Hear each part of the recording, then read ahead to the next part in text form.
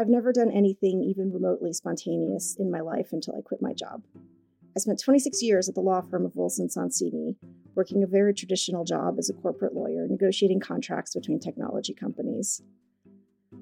Then one day, I was talking to the managing partner of the firm, and it was a scheduled call to talk about something that wasn't of much consequence. And he got on the phone and he said, "How are you doing?"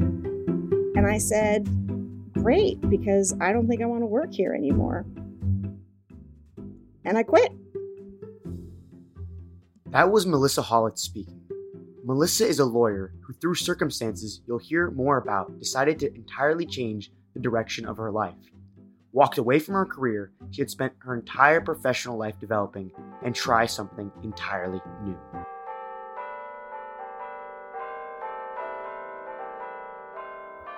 Your first time through college, you just want to get a job. And then you get the job.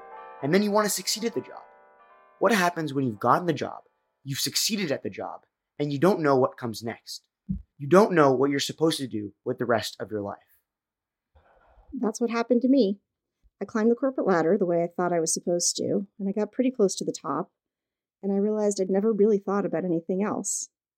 This podcast is the story of how I got to that place and what I, and 40 other people kind of like me, did.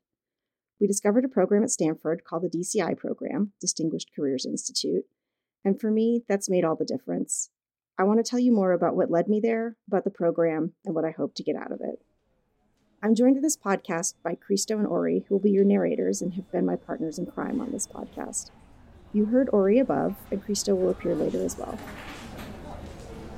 I'm 51 and sitting in a university classroom for the first time in 25 years. I just quit my job and joined the DCI program at Stanford, and it's a little bit terrifying. It's a pretty intimidating crowd. According to the press release, Melissa's cohort, the 10th cohort, includes a police chief, a math evangelist, a mental health researcher, and the port director of the country's third largest seaport. I'm not that interesting. I don't know how I got here.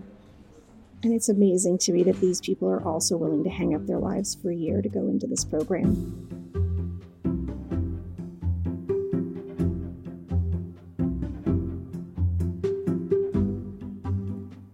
Stanford DCI aspires to create a new model for higher education offering intergenerational learning community and opportunities for impact throughout the lifespan. But what does that actually mean? I think every single person I've talked to has described it differently, which in and of itself is cool. I think this program is different things to different people.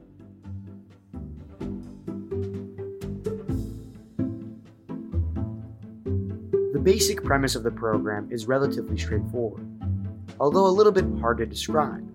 At its heart, you basically pay a pretty stiff fee, and you become a non-matriculated graduate student for a year at Stanford, which means you have access to almost all of Stanford's classes, both graduate and undergraduate.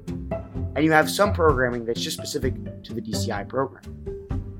And then from there, you kind of get the freedom to make the program what you want. But to me, this program is a place to go for people who are a little bit lost and looking for direction. For people who are finishing up a traditional career and trying to figure out what they want to do with the rest of their lives. No pressure. What's really fascinating to me is that 40 other people are essentially in the same place I am. And I'm intensely curious about what leads these other people to the program and what we can all learn from them. Hi, I'm Tim. I'm Catherine Martineau. I'm Joe. Ramon. Sonia.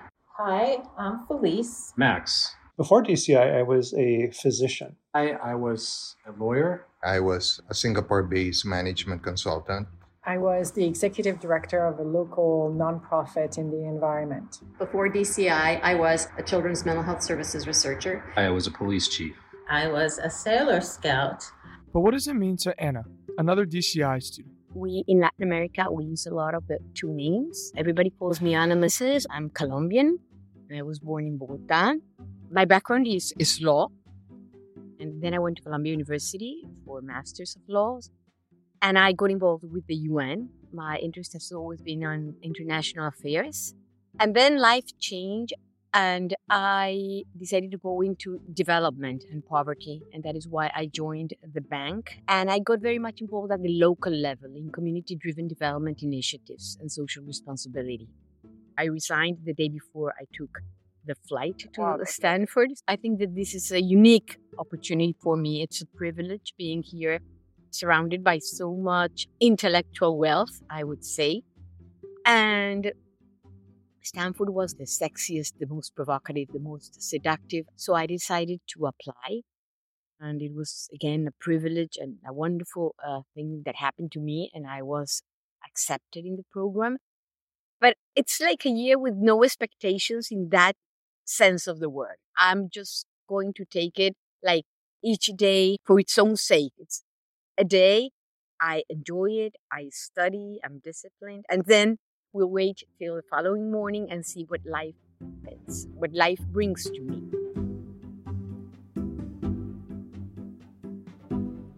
So this is Melissa again.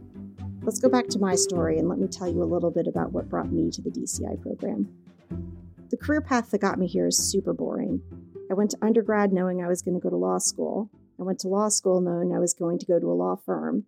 And then I moved a mile down the road and went to a big law firm and spent over 25 years there. And I spent the entire time just trying to get as far and as fast as I could and not thinking about much else. And then I'd arrived and I hadn't thought about anything else. I realize it sounds kind of ridiculous, but I really didn't think about anything else the entire time. And I realized that this job that I had devoted so much time and energy to wasn't making me happy anymore. And then I realized it wasn't just that it wasn't making me happy, but it was actually making me a little bit mean. I'd always prided myself on being a nice person and a good mentor and a good person to collaborate with. And I found that I wasn't that anymore. And I didn't like who I was becoming. Melissa then talked with some friends about how she was feeling, and one of them told her about a program at Stanford. I applied not actually knowing if I would do the program or if I would get in. Then I got in, and I still didn't know what I was going to do. I hadn't made a final decision at that point because it was obviously a huge departure from my career. And then that fateful day, I finally quit. I really didn't mean to quit. As I said at the beginning of this, I've never done anything impulsive in my life. And I had, in fact, specifically scripted out bullet points because I didn't want to be misleading. And then he just asked me this really bland question about how I was doing. And suddenly it just jumped out of my mouth and I ripped up the script and I quit. In hindsight, although I didn't see the end of my career coming, I probably could have. There were signs along the way now that I stop and look at it. I'd been doing some committee work on culture in the firm, and if there's any way to get somebody tired of their job, it's to ask them to start working on culture, which is really frustrating. I stopped enjoying doing the deals that I used to get such an adrenaline rush out of. I was still mentoring, but honestly, when new people came to the table that I didn't previously have a relationship with, I wasn't as excited about reaching out to lend them a hand. And I think step by step, the things that I had previously enjoyed about my job just started fading away until there wasn't all that much left.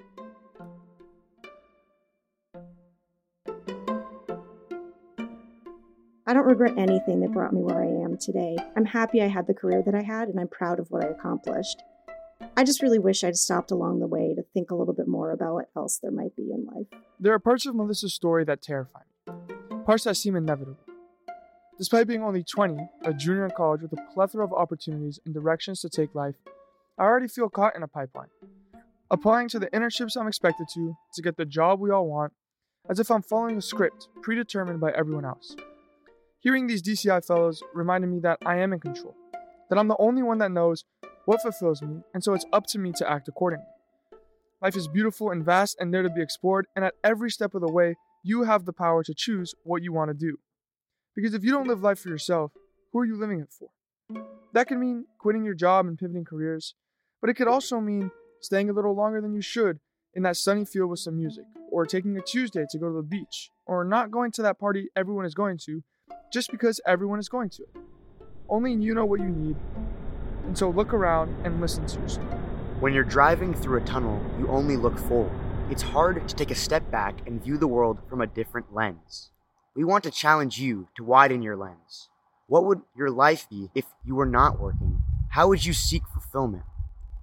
DCI is an example of a program that has inspired change in those who took a step back. People who were focused on stereotypical success. People who needed to reevaluate what they needed to feel fulfilled.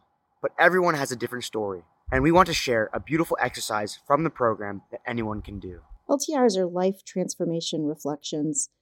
They're this terrifying, but I really do think amazing exercise that we all have to do in the program. You have to get up in front of the rest of the group and spend 20 minutes talking about a situation that was transformative in your life. I just did mine, and it was about the loss of my father. And to be honest, it brought up a lot of grief and a lot of other feelings that I hadn't really fully worked through. And it was vulnerable and it was terrifying. And I think ultimately it was really pretty cathartic, and I'm glad I did it. And I think it's a really good example of the type of thing that I absolutely never would have done in any other situation.